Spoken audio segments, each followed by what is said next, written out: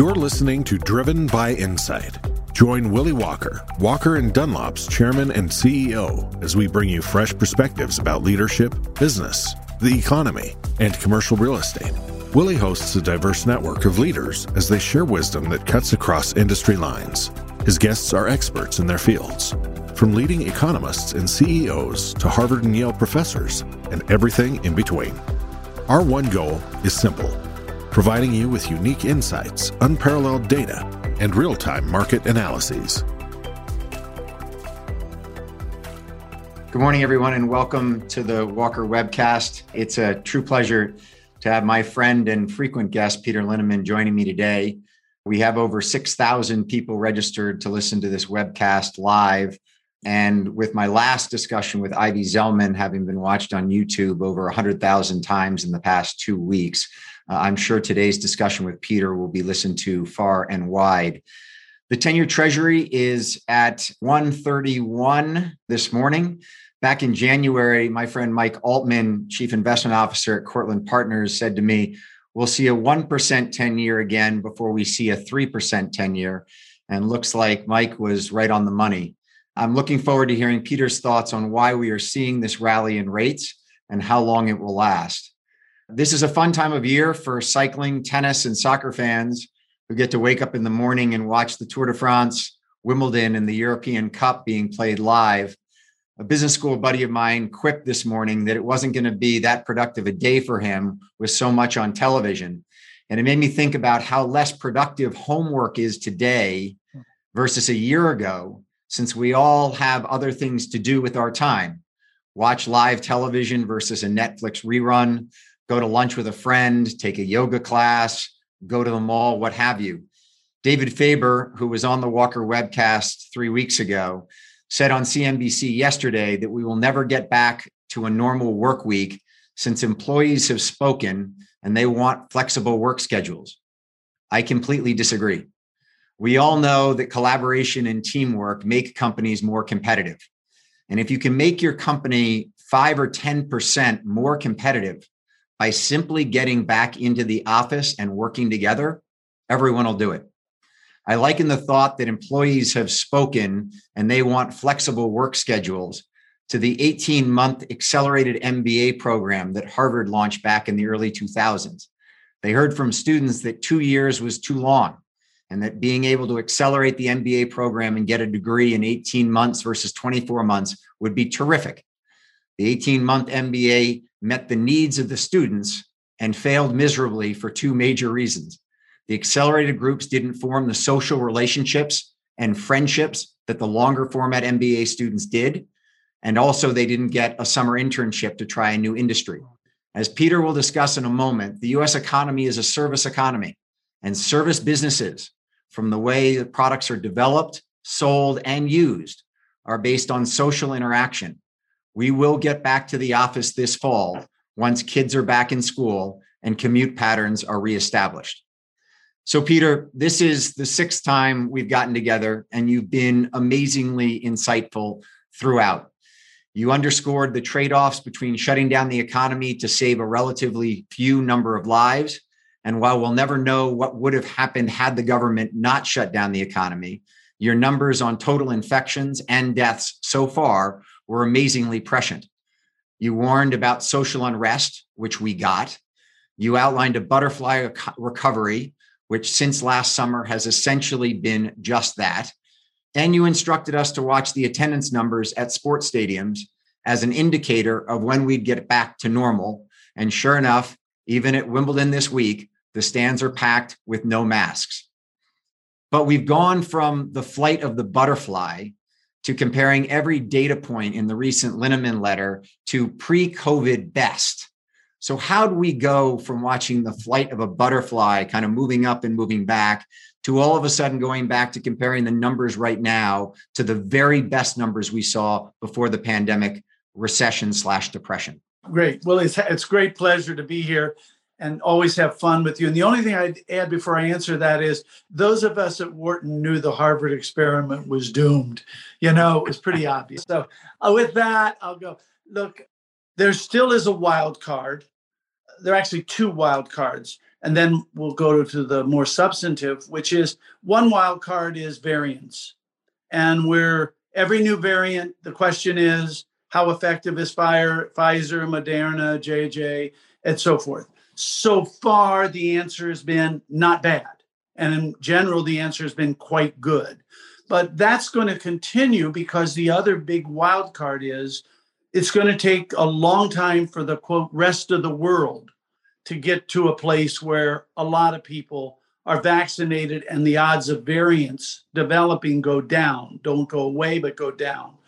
And I say to people, that's why with polio, for example, and smallpox, we went to the most remote villages of Pakistan because you wanted, not only from a humanitarian point of view, but from a get rid of the variant possibility that could override the vaccines. So with those wild cards in mind, stadiums are back.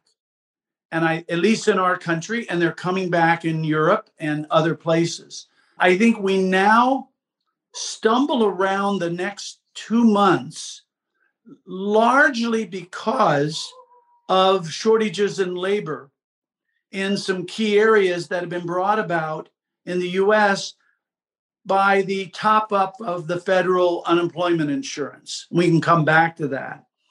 But that's going to keep the labor market choppy until September 6th, when that burns off. Since the labor market will be choppy, it means I can't fully get my restaurant back, even though I want to, even though I've got the demand. And so I flew the other day to Europe. I was telling you, they have no staff. And they just have no staff. You go to a restaurant, they have no staff.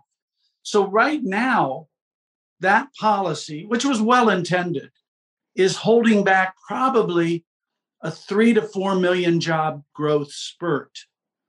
And when we get on the other side of September 6th, that's going to come. So we butterfly around with a little better speed in July and August. And then I look for tremendous speed September, October, November. And I'd pick up what your opening comments were, Willie. People are going to go back to the office because it's more productive. And it's even more productive now that there are more distractions. And I love these surveys that say, do you want to work from home or work from the office? Most people are going to answer whatever's easiest for me, right? By the way, why don't we also ask a question, would you like to be paid 3 times as much? Why don't we all ask a question, would you like to be paid and do nothing? I mean, if you ask stupid questions, you're going to get stupid answers.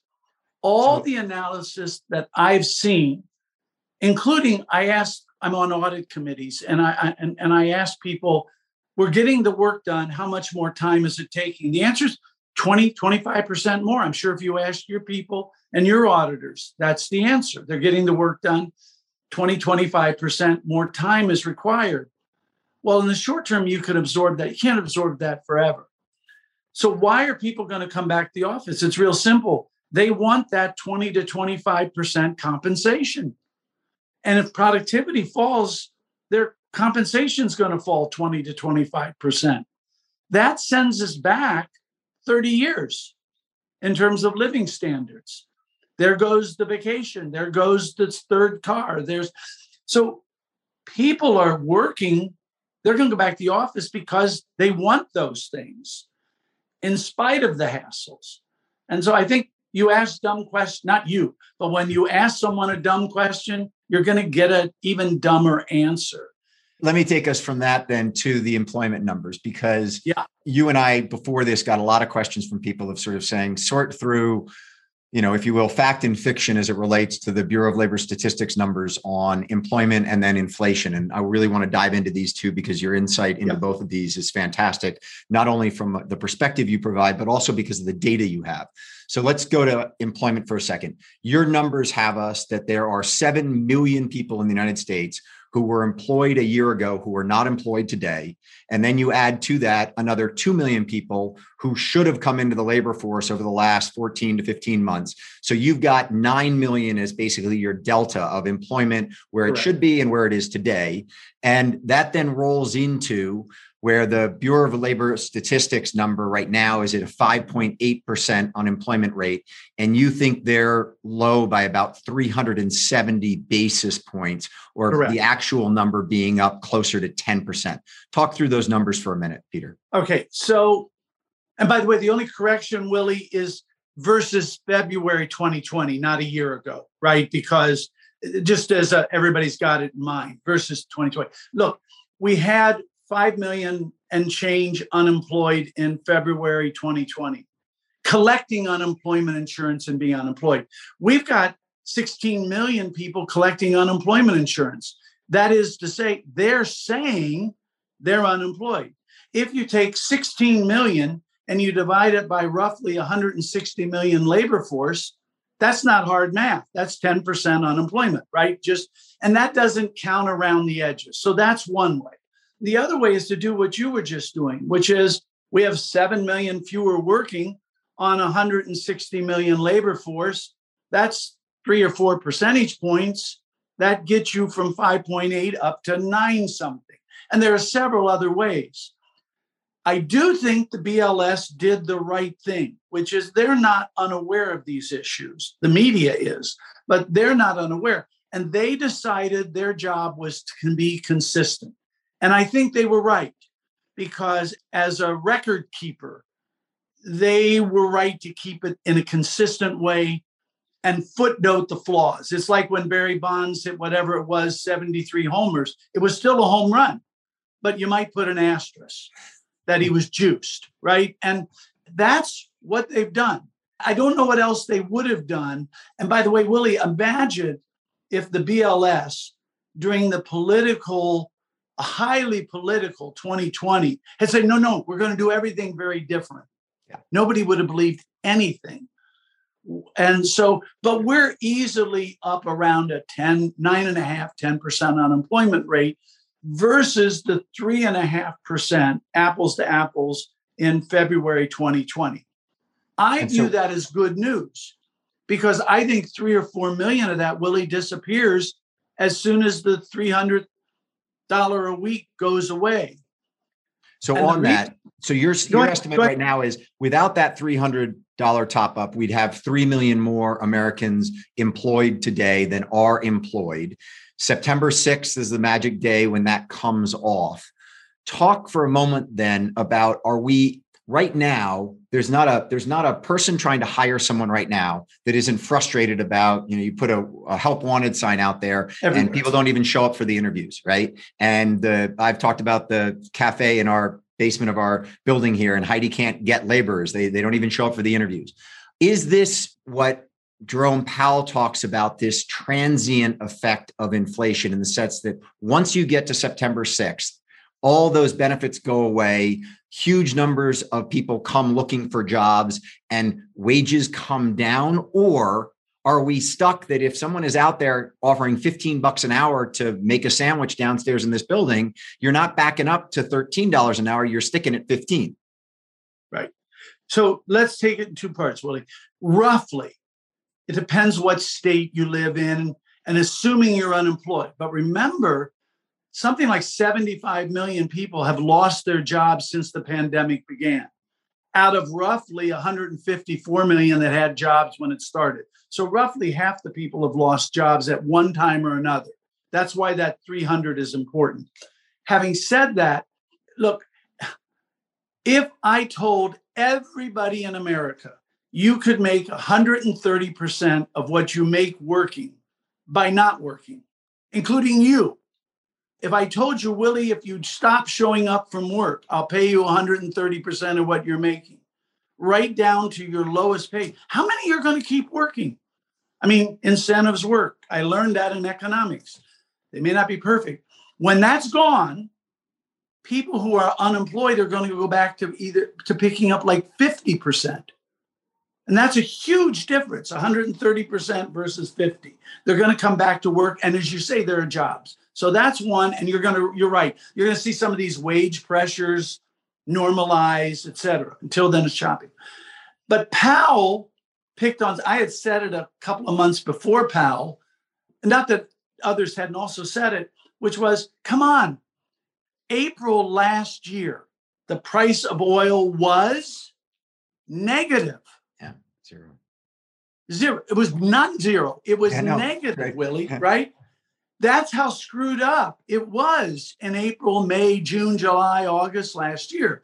So if you take a year where oil is negative, a month or 2 months or 3 months where oil was negative, and a whole bunch of other things, think of hotel rates, et cetera. Year over year, what do you think inflation is going to look like if you get anything like normal?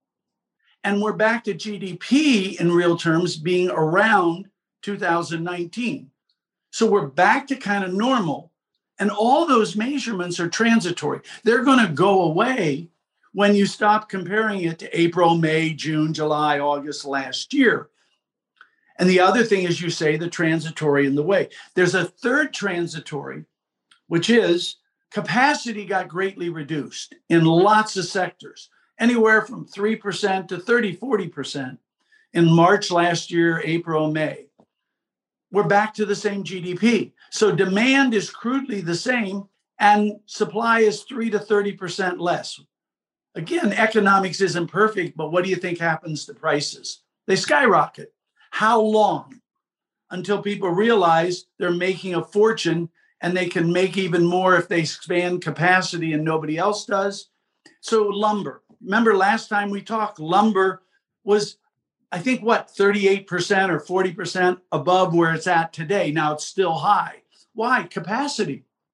Not demand going down, it's capacity. And that's going to happen across the economy over the next 3 to 24 months, depending on the sector. That's transit. That's not a monetary phenomenon.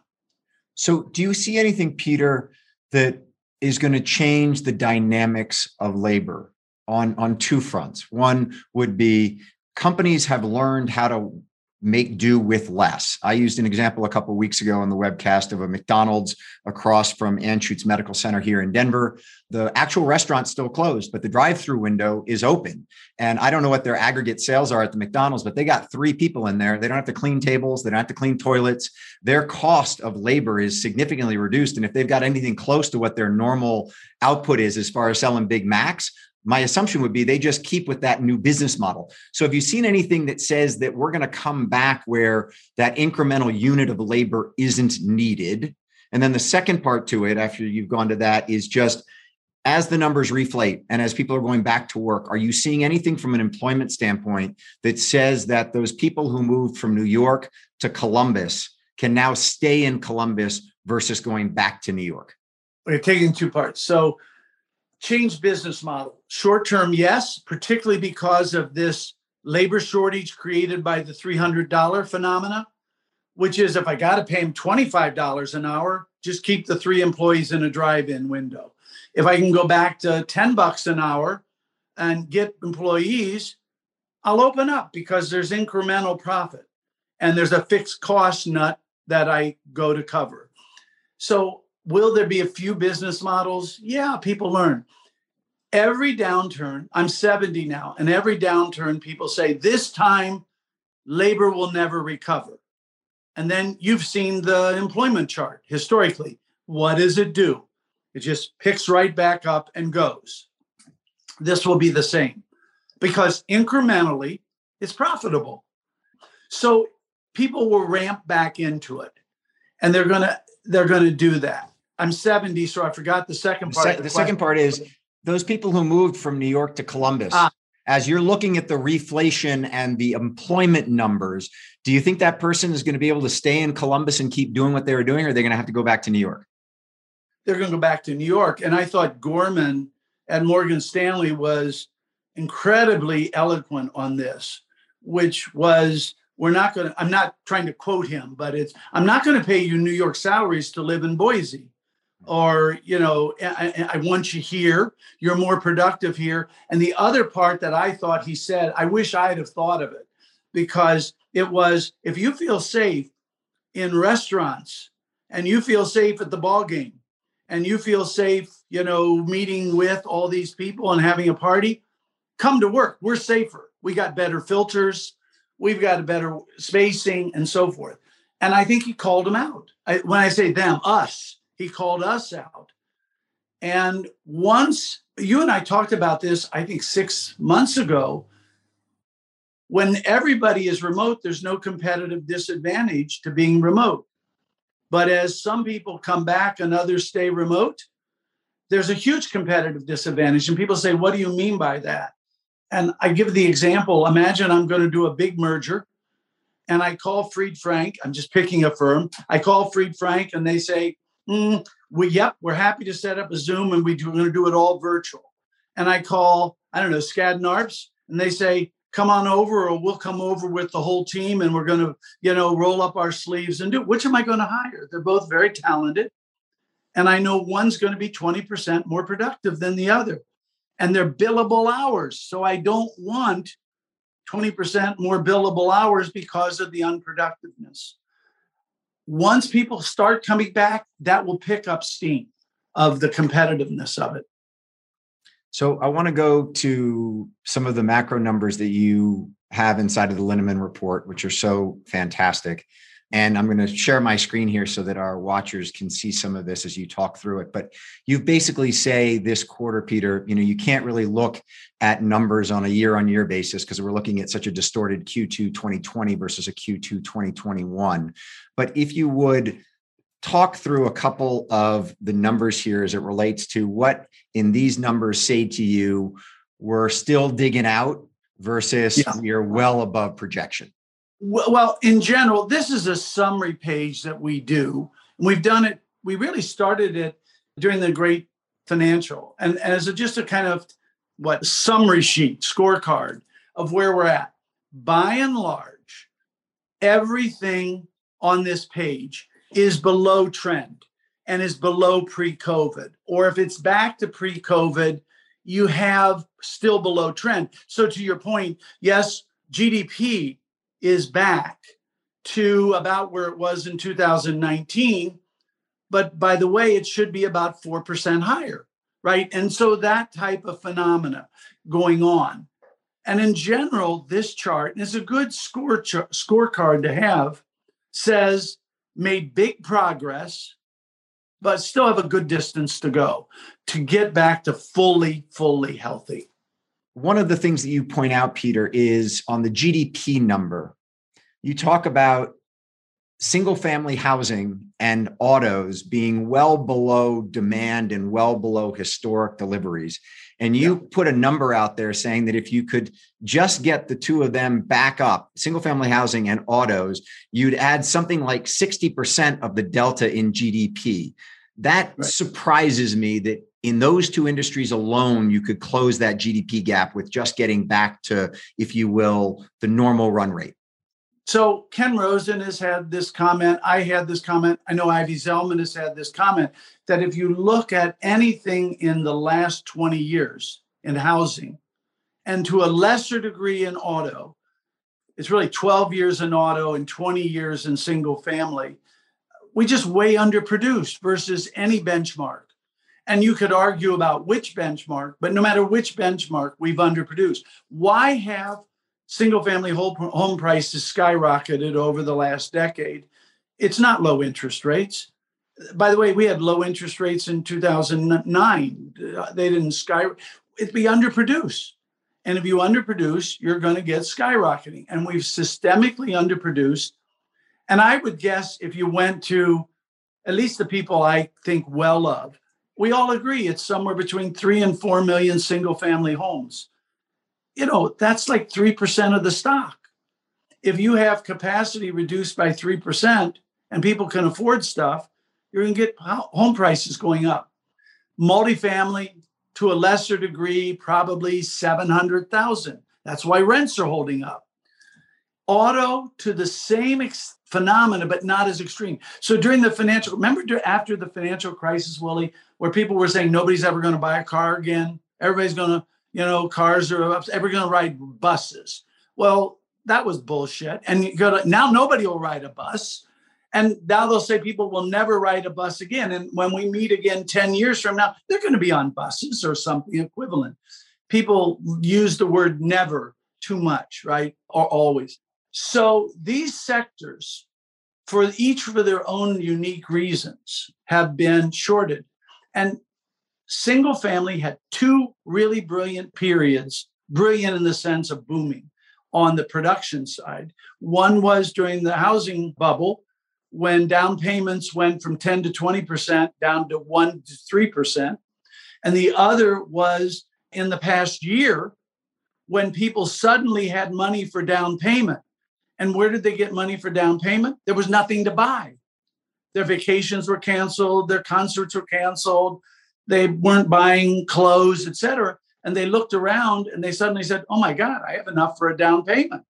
And they bought a home. And the down payment is the key. And the other one on the down payment, do you ever think, Willie, that I did back of the envelope, about 300,000 Americans inherited 50,000 or more 3 to 10 years sooner than they otherwise would have because of grandparents or parents dying of COVID. And you think of 300,000 Americans that got checks of 50,000 or more much earlier than they ever anticipated. There's their down payment. Well, that's going to go away now that everybody's not dying. Those unexpected inheritances are going to go away. So it's about down payment for the homes. It's really about down payments. So I see single family normalizing, but that's why they've been underproduced. In a funny way, Willie, it's been underproduced in single family historically because we'd rather go on a vacation to Europe than save for a down payment in this generation. In my generation, we would rather have bought a home than go on a vacation to Europe when we were 27 to 35. I'm not saying one is right or wrong, but that's a big, big inhibition. So as we look at that sort of scorecard that you had where the majority of the categories are outperforming, some are still lagging. You also have in the Linneman report this wonderful canaries checklist. Yeah. And I'm gonna put it up on the screen here for a second to show people what this is. But it basically looks across the economy and tries to identify areas where there is a canary in the coal mine that might die on us. And you monitor this. And what's interesting about this slide, Peter, is a year ago, this had a lot of dead canaries on it. And there were a lot of concerns in the Linneman report a year ago versus where it is today. And the only one out there of all these are all 5 birds are living, I think from your picture, pretty healthily, other than the chance that to your top point at the top of the webcast, which was, if this Delta variant moves out, we might have another risk. And so you've got one dead canary on this chart. But I look at that and I say, wow, it is unbelievable that your analysis from a risk standpoint right now is that there really is nothing on the landscape other than mutations of the virus that could slow this train down. Yeah, other than something that could wipe out the entire human species. But don't get worried about that, Willie. That's a small. You've only got it as one canary. I'm not the one who did the slide. You're the one who put it on. Although canary. It's funny. Somebody asked me, aren't you worried in terms of your investments that you're investing and then we all die? And I say, no, I don't worry about it all if we all die. What I worry about is like half of them die, because that will really undercut my investments. No, what I think that canary picks up is if you go back to fourth quarter 19, early 20, before the pandemic, there were excesses. They weren't crazy excesses, but there were excesses, right? And you could identify them. You could identify little excesses here, bigger excesses there. What COVID, the pandemic, the shutdown did was essentially eliminate most all excesses. And we hit a reset button. Now, in the economy, we hit a reset button. And that's why we have this kind of clear runway, because where we had questionable runway as we ended 19, everything's being reset. You don't have to worry about these excesses catching us. And when you look at fundamentals, you end up more with pent up than you do excesses. And that's why that chart is what it is. The canaries are basically alike. Can you find an excess? Of course, you can always find an excess, but not just everywhere. So you have a chart that surprised me, which is it's on satisfaction with America. Yeah. And it basically is showing that from having plummeted down to almost where we were right in the depths of the great financial crisis, back in 2008, 2009. We got down to similar levels in 2020 as it relates to satisfaction with America. And now all of a sudden that number has come back up to basically at baseline or a little bit above of where we've been over the last decade. And so we've had a quick turnaround, even though to the numbers you just used previously, we still have 13 or 16 million Americans who are unemployed. How can that be? So first of all, it's not just for clarity for the listeners, it's not my. It's Gallup's numbers. It's Gallup's numbers. I got it. You're reporting right? Gallup's numbers. It's Gallup. Yeah, that's just so people know. Look, my guess is some combination of political dissatisfaction, some combination of fears that were high among all of us a year ago, and frustrations that were high among us all economically and otherwise a year or so ago have receded.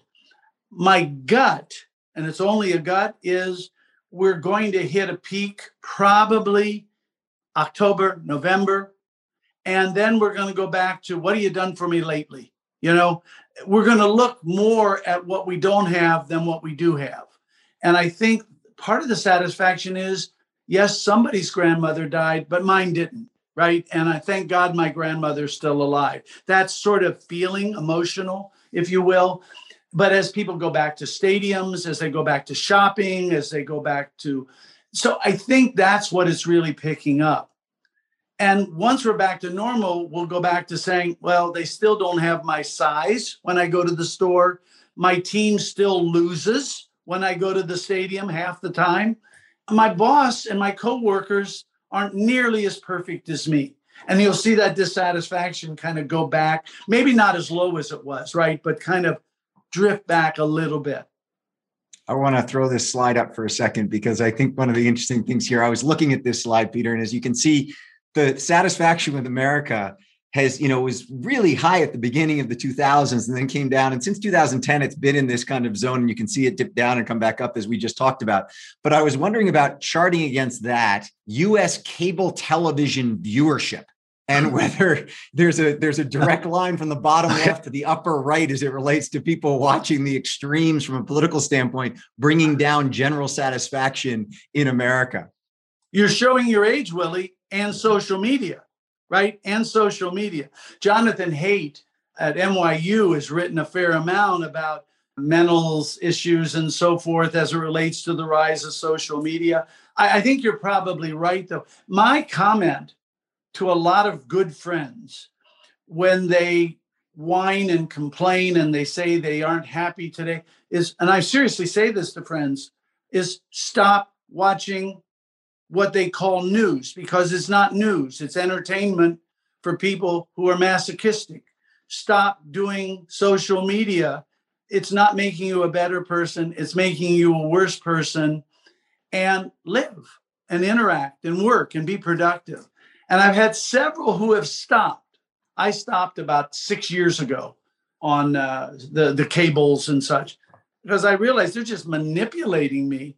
And I was getting unhappy, and I'm not an unhappy guy, and I don't watch it. And people say, do you miss it? And you go, no, I have other forms to deal with my masochism. You touch in the Linneman report a lot on the health of the U.S. household and the health of the U.S. banking system. And I want to dive in on those two things. The first piece to it, though, is the health of the household is unbelievable. We've got more money in the bank than we've ever had historically. You've got, per year numbers, something around 6.2 trillion of excess deposits sitting in banks. And that's both people taking their savings and putting it in there, and then also the banks just being, overflowing with liquidity. But you go through this, Peter, and you say, we're setting ourselves up for a redo of the roaring 20s. I hear that and I get a little nervous immediately thinking about what happened on the other side of it. But I think everyone's sitting there right now saying, okay, well, if it's coming, how do I take advantage of it? So let's take it in two parts. One, if I told you you're going to be dead in 2 years, you'd say, bring it on, right? Bring it on, and I'll leave a ton to my heirs on those 2 years. No, I think we are set up for a roaring 20s. We have huge amounts of cash. We have debt service for businesses and for households, very low by any kind of historic standard. We have most excesses have been eliminated. We're going to have quite high employment within a year as we've talked about, when those people come back to work. We're going to have a desire to release this pent up, and a lot of good things is going to happen. And there's been tremendous amounts of money put in the system that have not come out. And when it comes out, it's going to chase assets and is going to bid up the value of our assets if you own assets. And so I just think there's a tremendous amount there. Now, you raise the negative of it, which is, can it be overdone? And the answer is, of course. And that's why it will end. When excesses create their own death, right? They create their own death. But until that excess comes, it will be a really good time. How do you take advantage of it? Don't fight the Fed. If the Fed's giving the world staggering amounts of money, think about what that means for asset values. They're going to go up, not every day, but they're going to go up because you got a lot of money chasing a lot of assets. And understand that owning assets will become even more valuable. There'll be periods where greed turns to fear temporarily, but then it'll come back in greed. So take advantage of it that way. How else? Expand capacity, because you're going to want it. Yes, in the short term, you can make more with low capacity, charging exorbitant prices. But if you don't expand your capacity, your competitors will. They're going to steal your customers. It's going to be very difficult to get them back. Expand capacity, borrow, and understand that the Fed is going to keep rates low. I think the person who commented that they were more likely to be 1% on the long is right. Why? Because the Fed is going to do everything they can to help the federal government afford its debt. And you can say that's not part of their mission, and they can say that's not what they're doing. But come on, they're human, right? They're human.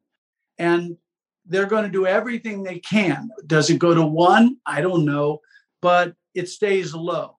And the short rate stays low a long time because they believe, they being the Fed, they believe that low interest rates stimulate the economy. I don't believe that, interestingly. And I don't think there's any evidence of it, but that's not what's important. They believe it, and therefore they're going to keep it there. By the way, for those that don't know, and you haven't read Linneman letter for the last 10 years, the reason low rates don't stimulate the economy, and there's no empirical evidence that they do, is yes, it helps borrowers, but it hurts lenders. And to the extent it's just a transfer, right, from lenders to borrowers, doesn't net stimulate anything. And in fact, it gives a lot of money free to the biggest borrower in the world, which is the US government and other federal governments, and they're not terribly productive borrowers. It's a net negative arbitrage. But yes, I think rates stay down, and you're in for a roaring asset market that'll have periods of little up and down, but you're in for a roaring asset market. You're in for a roaring employment market. You're in for a roaring travel market. I mean, just name it.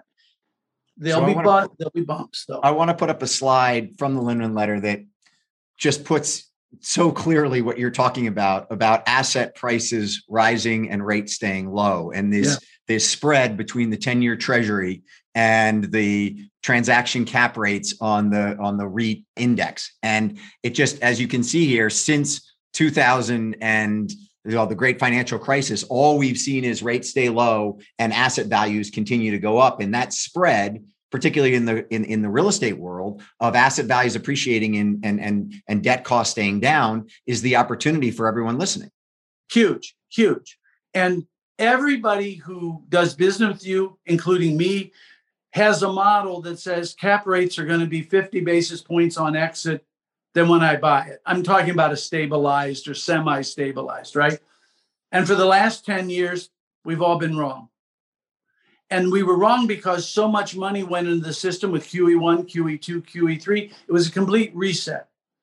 And by the way, QE Infinity has even put more money in the system. And when it comes out, it's going to be even a further reset. And my anticipation is cap rates are going to be 10 to 15% lower 7 years from now than they are today. So when people say the asset is priced to perfection, not priced to perfection. You've misanalyzed it in a way versus reality, because there'll be so much money chasing assets that cap rates will come down, not go up. I wrote, and we talked about it, I think, was it 2 times ago, Willie, the golden age for multifamily. And it's that chart, right? It's the spread. Yeah. And the thing that makes multifamily different than, say, office or retail is I can really borrow and take advantage of that spread, right? I get the high. Whereas, I can come to you and you'll arrange a terrific loan for me for multifamily. If I came to somebody and said, arrange the similar loan for office, it's not there, right? So you can't take advantage of that spread nearly as much. And that spread is still pretty handsome. Is that spread as good as it was in January? No, it's probably 70 basis points thinner between the borrowing rate and the cap rate than it was in January. Until this week. Yeah, until this week. Until we got to 131. No, you're right. You're right. Yeah, now it's 40. It's still, by any historic standard, a huge, huge spread. So I just like that as a situation. Now, if I'm a flipper, it's always difficult. That's a whole different thing, right? Yeah. You mentioned money supply. I want to throw up a graph here because I want you to just the money supply and what's happened to M1 is, it's not only is it historically, we've never seen something like this before. People see charts like this. I understand what that chart is telling me, but then in your comments, Peter, you said there's so much money in the system, but what happens when it goes away? What happens when they pull the punch bowl away from the party? What happens when the Fed starts to tighten with this much excess liquidity in the markets? They won't, right? They won't. They may slow the rate of increase, but they're not going to decrease the amount of money. It's, they can go from expanding it, I'm just making up a number, 10% a year, to only expanding it by 2% a year. That is not shrinking the money supply, though, right? And so I tell this little anecdote in the current Linneman letter about my grandmother, Linneman, who was an immigrant and so forth. And I was a highfalutin University of Chicago, Milton Friedman student, in the 70s, and the price of bread's going up. And my wonderful little grandmother said, well, surely bread prices are going to go back down. And I would explain, no, there's so much money chasing bread. And she says, but surely they'll go back down. Well, bread prices never came back down. They stopped going up as fast, right? They stopped going up 12% a year, but they still went up 1-2% a year. They didn't drop by 10%, 20% and reset. And that's because there was permanently more money in the system. And I think the same thing is true now, except it's more asset focused than goods and service focused. And that's because of the nature of the banking system in the last 10 years, which is highly concentrated, versus 40 years ago. 50 years ago, 52 years ago, I go to college, and the state of Ohio only allowed banks to have one location and one branch. Okay, give you an idea of how fragmented the banking system had to be. Today, banking is online. It's everywhere. Very concentrated system. They give money to asset buyers. And therefore, people say we got no inflation in the 2010s. We didn't get much goods and services inflation, but we had enormous asset price inflation. That's inflation too. And it just isn't included in CPI. So I just think it's a great period ahead. But could the market correct as greed turns to fear? Of course. But what have we seen, Willie, in your lifetime and certainly mine? Every time greed has turned to fear, come back a year later, and greed is returned. Yeah. Right? And have some cash ready during that period of time to have some cash ready. Absolutely. Yeah. On that, you said they won't do it as it relates to tightening, but you talk extensively about the Fed buying treasuries, and the Fed's holding of treasury notes has gone from about $1 trillion in 2010 to over $5 trillion today. And US bank holdings of treasuries has gone from 250 billion to 1.5 trillion. What happens when that buying dries up? You will, and that is why I think they're going to keep buying, they being the Fed. And that's why they're going to keep leaning on the banks to shore up their balance sheet by owning treasuries, because they want to keep the price of federal debt cheap. This happened after World War II when we had the high debt. It will happen again here. You can, again, it's not part of their official mandate, but come on. They're going to work hard to avoid what you're implying or what you're inferring could happen. Yeah. By the way, we saw it, Willie, after the financial crisis, right? You get to 2016, the economy is going quite well, and the short-term rate is still 0. And they hadn't narrowed their balance sheet. They had stopped buying and expanding their balance sheet, but they hadn't really sold much net. So I think you're going to get a replay of that.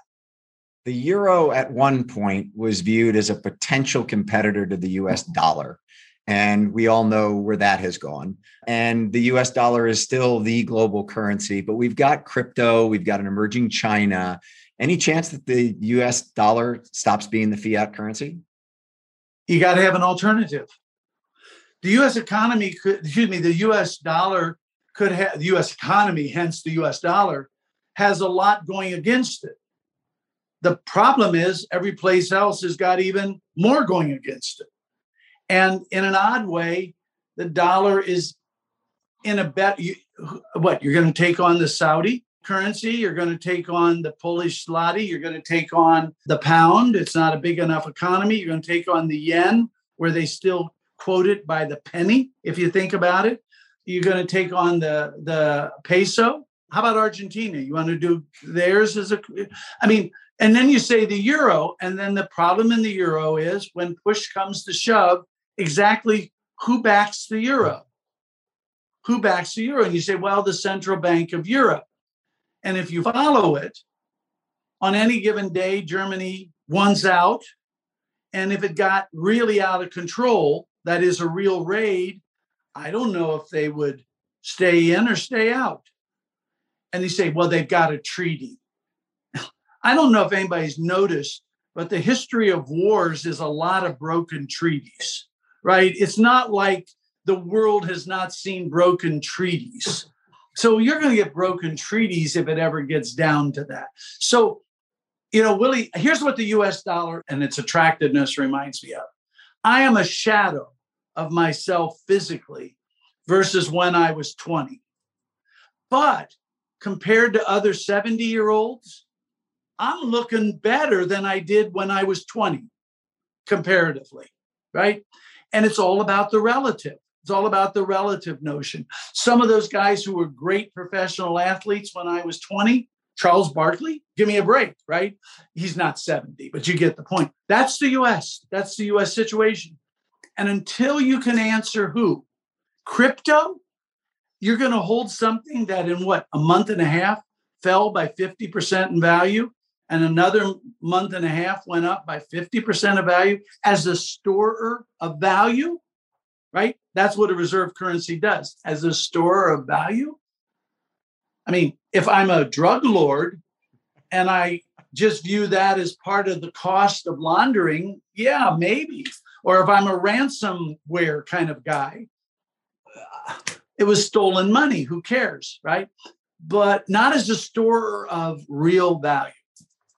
So in the Linneman letter, you dive in by asset classes, and we've only got 10 minutes left, and I got to dive in here because I think everyone wants to hear where you're placing your bets right now. Back in January, when we spoke, you said it's a golden age for multifamily. You continue to like multifamily, even though deliveries are actually, still pretty significant in multi versus all other commercial asset classes. You seem to, retail sales, you're very big on pointing out that as much as everyone thinks that Amazon and UPS are dominating the world and that's the only way we buy goods and services, it actually online sales dropped down below 16%. Below 16% of total retail sales in Q2, you point out. And so as a result of that, online is growing much faster than bricks and mortar, but you still like bricks and mortar. You still like industrial because of all the flow of goods and services. You seem to be sideways on office. Is that a fair take? Still kind of, do we get back to the office? Do we need more space? Deliveries coming back in? And then the final one that I'd love you to run through is hospitality. Your numbers on hospitality on a per square foot basis, Peter, surprised the heck out of me that on a year-on-year basis, on a per square foot basis, hotels are way up, even though cap rates are also up. And so that data point confused me a little bit. So let's work backwards. I think that's RCA data, right? So real capital analytics data. And I think that is largely reflective of the only hotels that are selling are skewed. It'd be like if the only thing that sold was Warren Buffett's and Bill Gates' homes, right? And you'd see home prices go up, even though they might have, quote, really gone down. So I think the hotel, it's a real number, but it's not an apples to apples number in any meaningful way. And I now face the same issue I mentioned about the BLS, which is consistency. So I'm doing it consistent, but be mindful of. So I think the hotel is not a real phenomena. Okay, fair enough. Yep. But I'm bullish on the hotel because of the pent-up roaring 20s phenomena. Okay. If you then say retail, I always want to own great retail, and I never have ever wanted to own bad retail. And I still remember Al Taubman, rest his soul, who was one of my great teachers of real estate, saying, you can't buy retail cheap enough by the pound because you can't lower rents enough to change the price of a box of Cheerios. And if you don't change the price of a box of Cheerios, you don't change shopping patterns. Whereas I can buy an apartment cheaply enough that I could lower the rent enough to attract somebody. So bad retail never makes sense, but good retail will do great. You're going to have to work. You're going to have to constantly figure out how to take advantage and maximize and so forth. So I like that, and especially with a roaring 20s comeback. I like industrial for a different reason, which you've alluded to, but it's the 3X factor. And without going into it, if you buy something online, it takes about 3 times the amount of square footage of warehouse space as if you bought it in a store and there was a shadow warehouse for it, okay? 3-to-1 factor is something we don't run into a lot. We normally think of 1-to-1 or close to 1-to-1. And what's been happening is online sales, unrelated to COVID, were trending up, right? And as they trend up, 3-to-1, 3-to-1, 3-to-1. So we would produce 2% of the stock, and the 3-to-1 factor said demand grew by 4%. Big excess demand, rents go up, demand. So then we did 2.5% new stock, but because of the 3-to-1 factor, 4% increase in demand, then we did 2.75. and 4 point. So on its fundamentals, industrial's got a good runway because most people haven't figured out the 3-to-1 phenomenon. So it's got good runway there, fundamentals. Apartments I like because we already talked about. The capital markets allow you to take advantage of that spread. And you have good growth fundamentals. They're not spectacular growth fundamentals, but they're good over the next decade. So you'll do okay, and we've underproduced. The problem in office is I believe people come back to the office, and you clearly do as well. Gorman thinks they will, but we could be wrong. My wife of 48 years, some of you know, occasionally reminds me that I'm wrong a lot. And so, yes, I believe people are going to come back, but what if I'm wrong, Willie? What if you're wrong? And I don't think it's a terrific bet right now because why don't I wait another 3 months, 6 months, 8 months? I don't need that kind of risk. So yes, I believe it comes back, but there is a chance I'm wrong. There's a bigger chance I'm wrong there, I think, than in the other categories. And I don't want to look like an idiot any more than I normally do, right? So that's why the office is come back in 6 months and you'll have a much better answer on that. And I don't need to invest in 6 months that badly.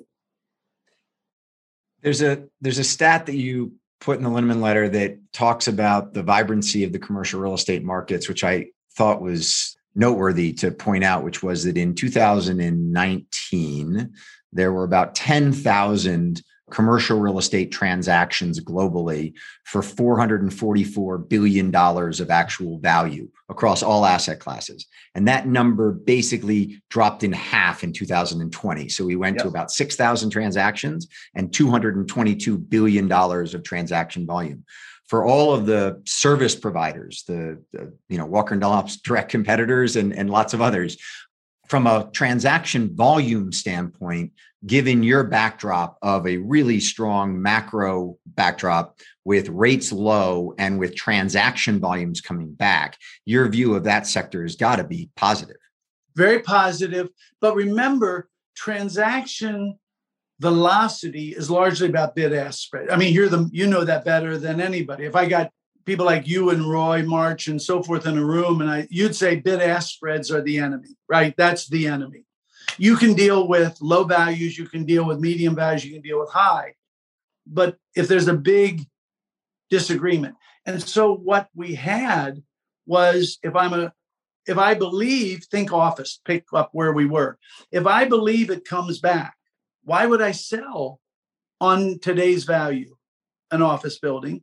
And you say, well, the market is, no, I don't have to sell into any market. I become the buyer, right? The old, you buy every day what you don't sell. And so bid-ask spreads in office are out of sight. Multifamily and industrial have smaller bid-ask spreads, and they've come back because in multifamily, there's ongoing cash flow that's easier to underwrite, not easy, but easier. And Freddie and Fannie sit there, right? And so you have a deeper capital. And industrial, because rents are a bit easier to underwrite, they're shorter leases, and the demand is so strong right now and will stay so for a while. So the bid-ask spreads are narrower.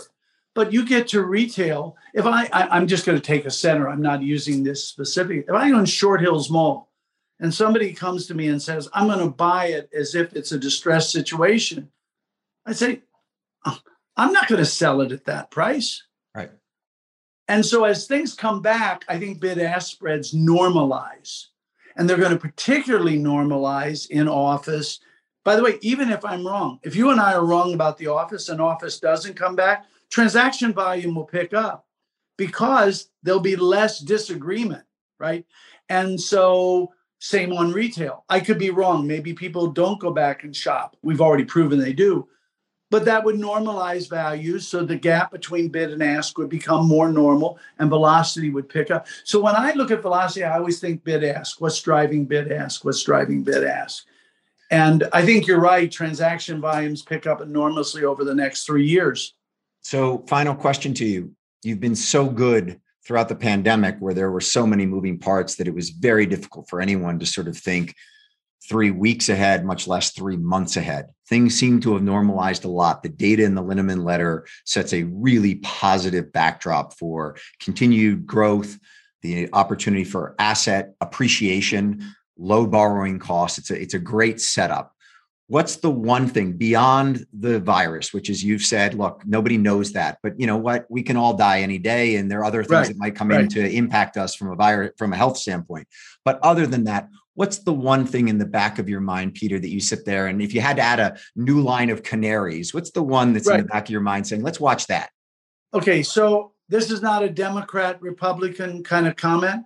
It's that if tax policy went crazy, that doesn't mean changes, went crazy, it would hurt the economy a lot. And I'll take capital gains as the kind of clearest point. There've been a lot of research by a lot of economists of all colors and shapes and sizes and political beliefs on what's the capital gains tax that raises the most revenue for the government? And the answer, these are not my studies, are somewhere between 22 and 28. That's not to say the tax should be 22 to 28%, but it says if you want to maximize revenue for the government, and you then get the supply side people like me saying, therefore, make it a bit lower and don't give the government max of revenue and get a little more economy. But as you go beyond 28, you're collecting less revenue and you're hurting the economy. At least as you go from 18 to 19 to 20 to 22 to 20, you're maybe hurting the economy a little bit, but you are raising more revenue, and that has some benefits. What would be crazy? Setting capital gains tax at 40%. Right. Because the economy loses and we don't collect more revenue, we collect less. That's what I mean by crazy. And if we just burn resources, if we decided we were going to spend $6 trillion building a bridge from New York to London, that would just burn money. That wouldn't help the economy. So, but I focus on the tax stuff and the spending stuff. They're never going to spend perfectly. They're never going to tax perfectly. And people have a disagreement about what perfectly is. But crazy is you're achieving nothing to help the economy, and you're achieving nothing in terms of a governmental, societal goal. I don't think that'll happen, Willie, but if that did, that's a real wild card. It's a great note to end on. And let's hope that things continue down the path that they appear to be going down, where that crazy tax policy hasn't shown its ugly head. But I think that's a very eloquent way of summarizing what could be a risk out there based off of what we've seen the Biden administration put out there as proposals. Fortunately, the reality of the situation is, other than reconciliation, which it appears they've sort of done what they can do in reconciliation, they may have one more bite at the apple. But right now, if there is this bipartisan view that President Biden is putting forth, we could end up with something that isn't crazy, and that would be very positive. Peter, thank you. As always, great to see you. And I'm greatly appreciative of you joining me from across the pond. Enjoy your vacation. To everyone who took the time to listen in today, I hope you enjoyed it as much as I did. We will be back next week with another Walker webcast. And I hope everyone has a great Wednesday. Take care. Thanks, Willie. Thanks, Bye-bye. Peter.